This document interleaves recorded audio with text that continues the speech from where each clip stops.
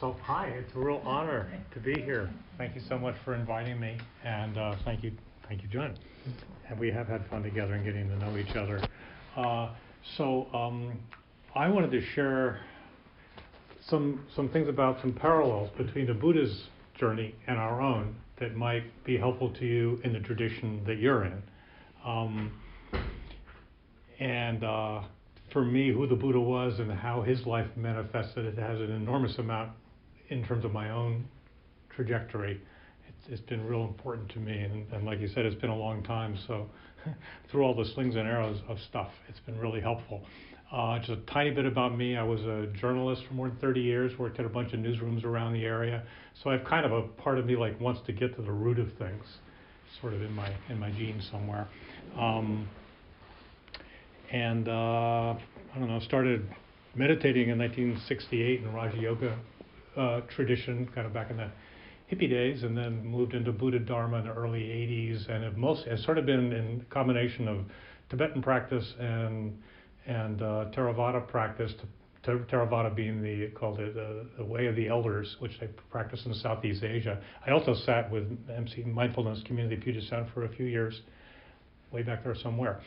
So, and one thing I'm aware of is in Mahayana traditions, often the actual life of the Buddha isn't there very much. It's pretty easy to just do that practice and not know much about the Buddha. A friend of mine who's a nun, I was once in her place, and she literally had a shrink wrap copy of what's called the Majjhima Nikaya, the middle length discourses. I said, "Do you ever read that?" He said, "No, I haven't actually opened it yet." So I just wanted to share a few things that might be helpful. Okay. And there are, by the way, just there's this wonderful biography of the Buddha by Thich Nhat Hanh, whose name I forgot. Old Path, White Clouds. Right, it's just exquisite. It's just very creative and has it's almost like a novel. It's wonderful. If you're curious, this one, The Buddha, His Life Retold, is really good. It's very sort of down to earth, done by a Westerner. My personal favorite is The Life of the Buddha by Bhikkhu Nanamoli.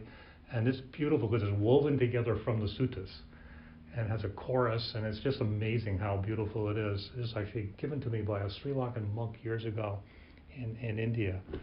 And part of how this is manifested in my life is I've been to India 5 times and twice on pilgrimage to places where the Buddha lived and taught. So I've kind of like sucked it into my bones, or maybe it's karma, or I don't know what.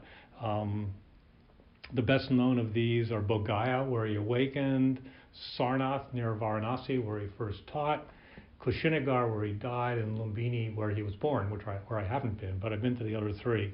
And then there's some other secondary ones, and the place most precious to me is Sravasti, which is up in Uttar Pradesh, way up north, 50 kilometers from the nearest railroad station, and where he did 24 rains retreats, which means in the monsoon cycle of the year in India, monsoons and basically in the summer where it rains, and a few years into the establishment of the monastic order, he said, well, don't walk around, don't roam during the rainy period, but stay in one place and practice, and don't trample on the crops and don't get wet. So they have these 3-month rains retreats. And so he was there for 24 of those, more than any other place where he was. So I've been, it was like somehow for me drenched with his presence still. And also there's hardly anybody there, which is really amazing in India. So you can practice like all day and there's hardly anybody there. But everywhere you were, he walked back and forth. It's so amazing.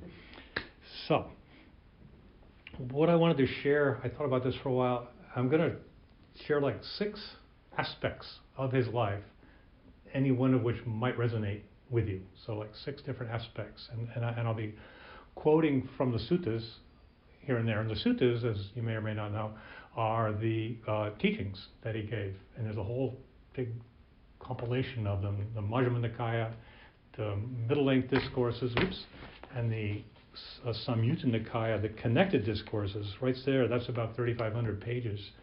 And you can get them on Kindle. So I have them, and I can like search for keywords and pull it up because I'm through the Kindle app on my computer, which is what I did. So these are like right out of the suttas, anything that I'm quoting. Okay.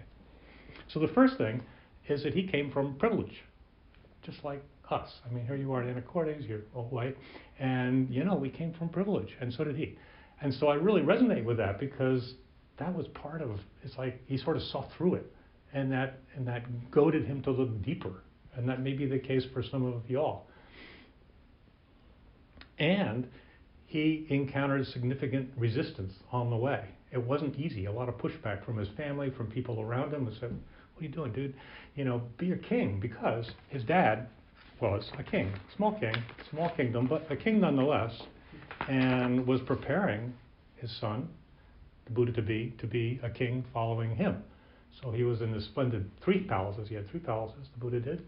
And he describes them in the sutras in great detail about how the silks came from Varanasi. I mean, the kind of detail he uses to describe them would only be the detail that somebody who was on the inside could use. Like I couldn't write about what it is like to live in Medina because I haven't been there, which is a fancy suburb outside of Seattle. But the Buddha wrote about it. It's really fascinating. He talks about the silks, talks about all the dancers, none of whom were men, that surrounded him as a young man. So he had any kind of diversion a person could want, which was the idea of his dad. But eventually he left. And in the middle of the night, he left because this was not what his dad wanted. Snuck out in the middle of the night, traded his robes with the rags of a mendicant, and became a solitary meditator. So this is important because, for here of us in 2019 trying to practice the Dharma, it's hard. Has anybody ever noticed that? You don't get much support outside of this little circle. You're probably like, your coworkers are going, what? And if you take a vacation instead of going on, if you take a retreat instead of going on vacation, it's like, what are you doing? So it's hard. But it was hard for the Buddha too. So we can kind of take that into our bones. We're in parallel footsteps in that way. And the Buddha started realizing how fleeting all this is. In one particular episode, we went outside the palace in rapid succession, saw an old person, first time ever he saw that, a sick person, first time ever he saw that, a dead person. Whoa, that really hit him. So what does that mean? Because he thought he was in this like kind of pleasant bubble, and it turned out that's not how it is. And that drove him to look deeper. So I bet all of us, not to mention our own getting older, but when we see things that push us, to go deeper.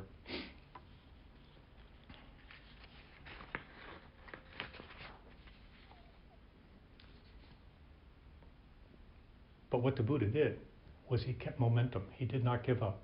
And that's what's so striking about him. He did not give up. He didn't even quite know. He had an intuition about what was possible because he studied with a few teachers and then quickly got past what they could teach him. But he knew this wasn't it yet. So he just kept going. So we can all take that in, because it's hard. And you have guidance from John and guidance from Thich Nhat Hanh, but still, it's hard, and can we keep going? And then there's this epic, semi-mythical night of his awakening, when the Buddha was opposed by Mara, which is this sort of a deity, who knows what exactly, but anyway, symbolizes obstacles.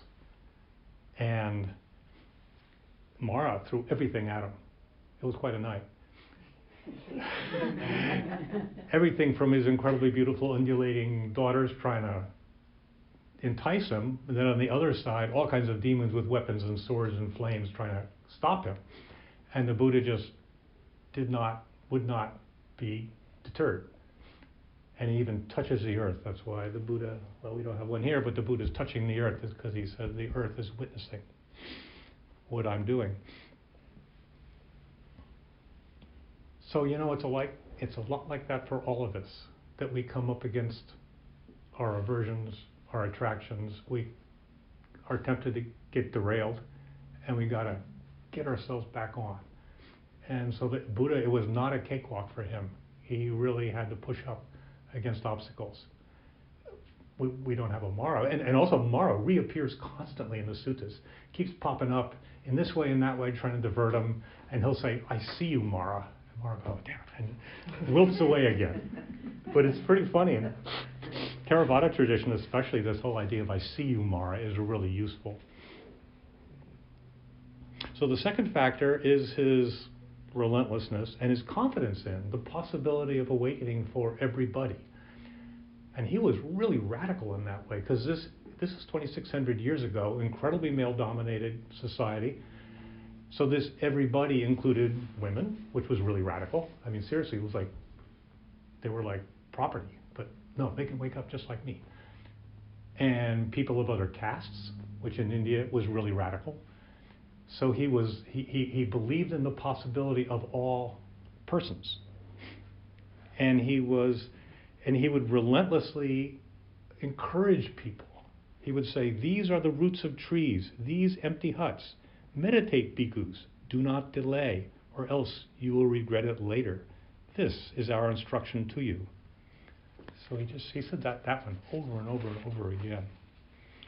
And there's some great stories. There's a bandit, I can't remember how to pronounce this, Angulimala. Mala is, a bunch of bees, and Anguli is fingers. So he was finger mala because he had 99 fingers strung around his neck from all the 99 people he'd killed. And he was feared in the area, and then he takes off after the Buddha. The Buddha's walking in this forest, and people say, don't go there, that's where Angulimala is. And the Buddha said, I think I'll go there. And so he literally is like running after the Buddha to kill him. And the Buddha says, Angulimala, stop. And somehow it got him. What he meant was really stop and look into your heart. And he stopped. And he just realized, why am I doing this? And he became a monk. And he actually achieved awakening. After people stoned him a few times, who were really pissed off that he actually was that guy, but he does it. And then there was a leper, Supra Buddha, such a funny word, but anyway, Supra Buddha, this leper, and I've been to India, and I mean, because I don't know if you know leprosy, you don't have any fingers, you don't have any feeling in your sensations, so your fingers get all worn off because you stick them into flames and hit them with rocks, and you just sort of smash yourself up and you don't know it. So there's this leper.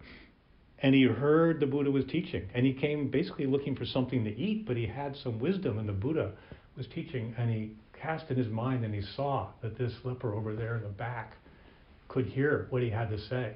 So he expressed, but particularly this person, the path to awakening, and Supramata, he got it. Supra Buddha got it. And he went off and practiced and awakened.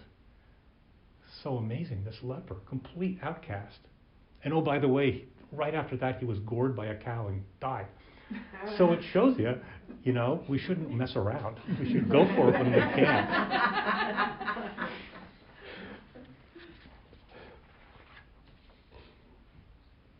So he just always repeated what was possible. Didn't settle for halfway either. It was like he's always pushing for awakening. He wasn't saying, well, if you meditate, you'll feel a little better and everything will be okay, and then you can go. He was like, awaken, awaken, awaken. He says, teaching the Dhamma for the elimination of all standpoints, decisions, obsessions, adherences, and underlying tendencies, for the stilling of all formations, for the relinquishing of all attachments, for the destruction of craving, for dispassion, for cessation, for nibbana. Now it's a little bit code, but it's talking about don't get stuck anywhere. The absolute freedom of not being stuck anywhere in attachments or aversions. So he sees that possibility of total freedom. Third, just like us, the Buddha had family problems and he had political problems, which is really useful here in 2019 because, as we know, the politics sucks. And often our families are difficult. And so he didn't exist in this sort of like pristine spiritual imaginary bubble, and everything was cool, and so no wonder he became a Buddha. It's like, no, actually, it was really hard, and he was a Buddha. And not only that, he manifested his compassion in the middle of the difficulty, which is the challenge we all face, right? I mean, what's the old phrase? Don't be a Buddhist, be a Buddha. In your family situations, people are like, we got to do it. So his awakened mind was constantly tested, and how he responded to those situations has a lot of lessons in it. So at the top of the list, his cousin Devadatta, who was turned into his evil cousin Devadatta, who actively tried to disempower him, actively tried to take the bhikkhus away, bhikkhus being monks away, and tried to kill him several times. I mean, no matter how bad your family is, have you ever had them having a maddened elephant attack you? I mean, how's that for a hitman? So he had to deal with that. And it's amazing that he never gets negative about Devadatta. He has this sort of constancy. But he also, as a side note, because of his enormous compassion, when the elephant comes charging, he just sends loving kindness to it, and the elephant goes, oh, and bows down, does not kill him. So how frustrating for Devadatta.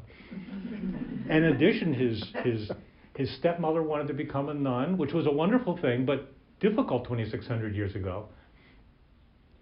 His cousin Ananda became his attendant, who was wonderful, but, family, because sometimes the family element of that comes up. And he had his son Rahula from when he'd been married before, and he raised him. So he was involved in all of this. There's lots of beautiful things about him teaching. His relationship with Rahula is really beautiful. But it was very much like there was a lot of family, there was a lot of human stuff going on. And also, in his wanderings around northern India, and I'm still working on my history here, but there were at least 3 different kingships he went through. And because he was from royalty, and A, because he was from royalty, and B, because he was amazing, he actually knew all these kings and had contact with them. And sometimes there was one instance where I can't remember which is which, but one king wanted to start a war against the other one. And the Buddha was sort of in the middle of it. And he said, well, by the way, these people you're about to kill, don't they behave with compassion towards their children? And the Buddha, and then the king said, well, yeah. And don't they take care of their elders when they get old? And the king said, well, yeah. And he kind of said a few of these things, and the king went, oh, okay. So I won't kill them. But he really had to deal with life, And so for all of us, we have our own versions of those kind of things. And so it really helps. I think it helps us all see that our practice is really tangibly useful in life itself. I'm ahead of schedule. It seemed like so much. So fourth is the Buddha suffered pain, just like we do. It wasn't like because he was enlightened, he felt no pain. Actually, he did. And this clarifies the difference between pain and suffering.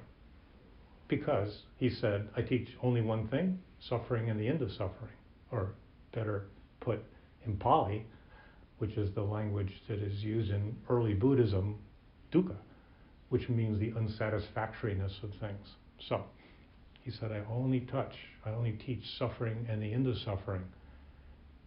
But he did experience pain, and the way he held it helps us see the difference between pain and suffering, because we don't, at least I don't, keep that distinction clear often. So, in terms of pain or physical, let's start with the fact, 2,600 years ago, he was a monk for 40 years, and he lived solely on what people gave him to eat once a day. So that was it. Just what people gave him once a day. That was it. And in much of the time, like the rest of the monks, he was just wandering around northern India. Back then, it was hot, buggy. There were, in fact, tigers that would eat you. It was dangerous. Slept outside. It wasn't exactly the Hilton. But you never hear anywhere in the suttas anything. I never heard any, and I've read a lot of this, anywhere where he actually said, man, that was really a drag. But he did have he had illnesses. He had a bad back. He suffered from headaches. And there was a time when his foot was pierced by a bone splinter due to one of Devadatta's efforts to kill him, this one involving a large boulder. And the sutta says, now on that occasion, the Blessed One's foot had been cut by a stone splinter. Severe pains assailed the Blessed One. Bodily feelings that were painful, racking, sharp, piercing, harrowing, disagreeable. But the Blessed One endured them, mindful and clearly comprehending, without becoming distressed. Then the Blessed One had his outer robe folded in four, and he lay down on his right side in the lion posture, with one leg overlapping the other, mindful and clearly comprehending. So, isn't that amazing? And there's something for us to take in, because, I see some white hairs like mine. We're getting older, things start to fall apart, and they hurt and all that. And so we can work on cultivate, being mindful and clearly comprehending in the middle of it without becoming distressed, which doesn't mean the pain magically goes away, but it does mean we have a really different relationship with it. And then fifth, that I wanted to share with you all, is that the Buddha expressed compassion in so many ways in the encounters he had with beings. And this is relevant partly because what's unique about Buddha Dharma in whatever tradition you're in is the teachings on emptiness, the teachings on the inherent insubstantiality of that which we would otherwise be attached to. And there's no other tradition that sees, that the wisdom sees and cuts through the way Buddha Dharma does and what the Buddha taught in this area. But having said that, the compassion that he expressed and the way he held it is so extraordinary, and they fit together. Compassion and emptiness, they arise from each other, they fit together, they inform each other, so you can't understand one without the other. But without this compassion, his wisdom would be dry, and it would not respond to the pain or the needs of beings. So it's so beautiful. And the way I think what's so amazing is the stories in the suttas. Some of them are so out of the box. It's like, wow, you couldn't make that up. I mean, it must have happened because they're so amazing. And the way they come, by the way, is Ananda, his disciple, had photographic memory, and so he could remember. Some people do. I mean, people still in the Middle East can recite the Quran backwards. I mean, they do. So in that time, people did. And so he had photographic memory, and B, one of his conditions for being his attendant was that the Buddha would tell him anything he'd ever taught. So he taught him stuff from before Ananda showed up, and that's where the suttas come from. So anyway, in one instance, a woman was mourning the death of her son, and she asked the Buddha if he'd perform a miracle and bring the son back to life. And he said, well, you need to bring me a mustard seed from a home that has not suffered this kind of loss. And she said, oh, well, I will go do that. And she goes through the entire village, knocking on doors. If your home has not experienced loss, could you give me a mustard? And he said, well, gosh, my aunt just died, my grandmother just died, my son, my father's mangled. No mustard seed. She came back, no mustard seed. There was not a home that she found where loss had not happened.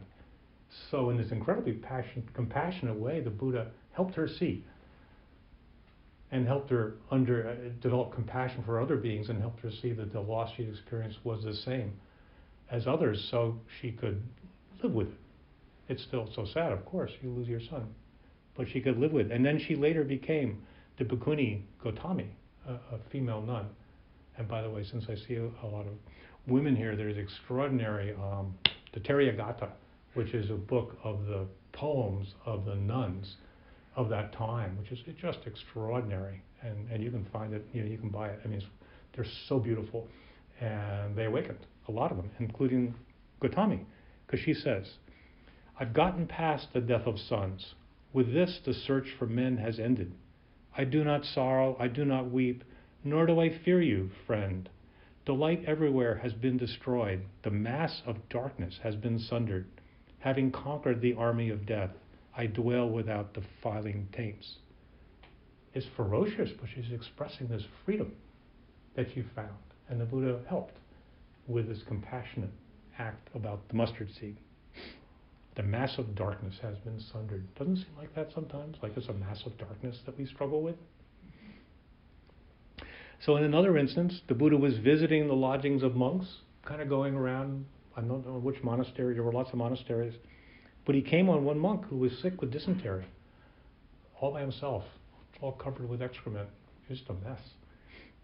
And the Buddha engaged with him and found the other monks weren't taking care of him because he wasn't useful anymore.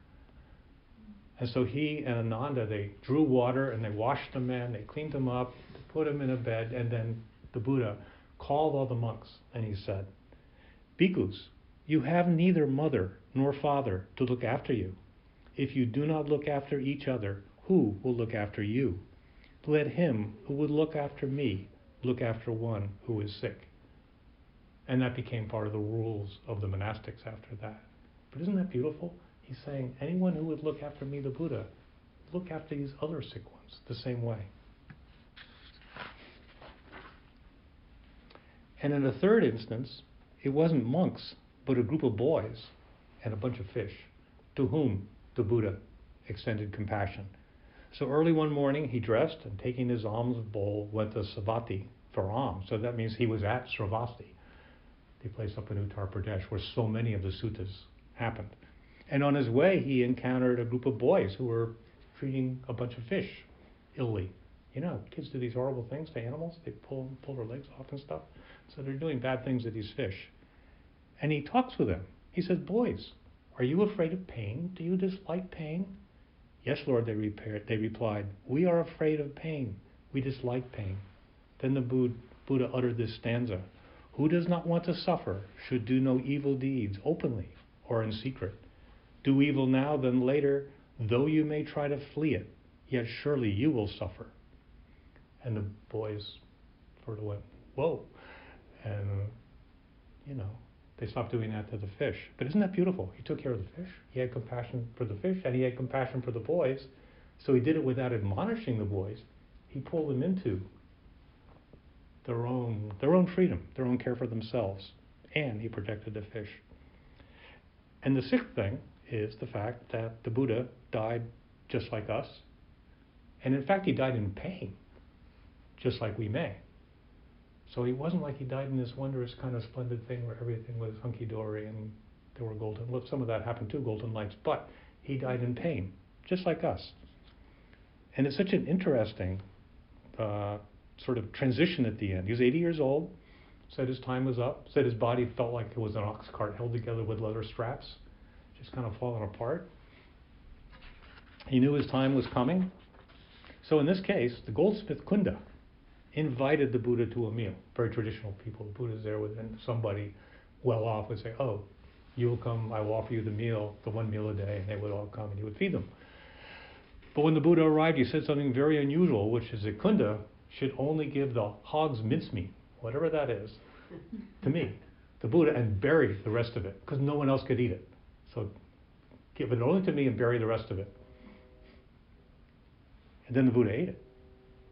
And then it says, a severe sickness attacked him with a flux of blood accompanied by violent, deadly pains. He bore it without complaint, mindful and fully aware. So I don't quite know what he'd already said he was going to die. And I guess this is the way he did it. I don't quite know what to make of that, but the fact that he bore that pain in that same equanimity and that he was careful that no one else should be poisoned was pretty amazing.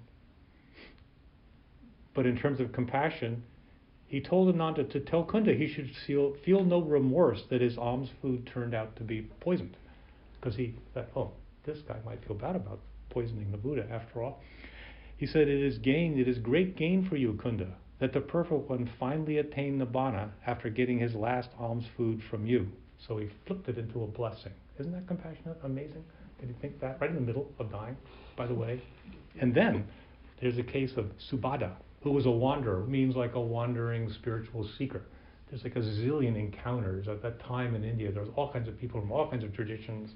The Jain, I don't know if you heard of the Jain tradition, their teacher was literally alive at the same time as the Buddha, although they never met each other, but their followers were crisscrossing and debating all the time. So anyway, this gentleman's Subhadda, who was a wanderer in Kushinagar, which is where the Buddha died, and he heard that the Buddha was there and was dying, and he realized, oh my God, the Blessed One is here, the Awakened One. If I have any chance of waking up, I should hear from him quick before he dies. That's kind of, rude. But he goes to the Buddha, to Ananda, and he says, I would like to talk to the Buddha. And Ananda said, no, he's not. He's sick. He's not well. Sorry. He's resting. But the Buddha overhears.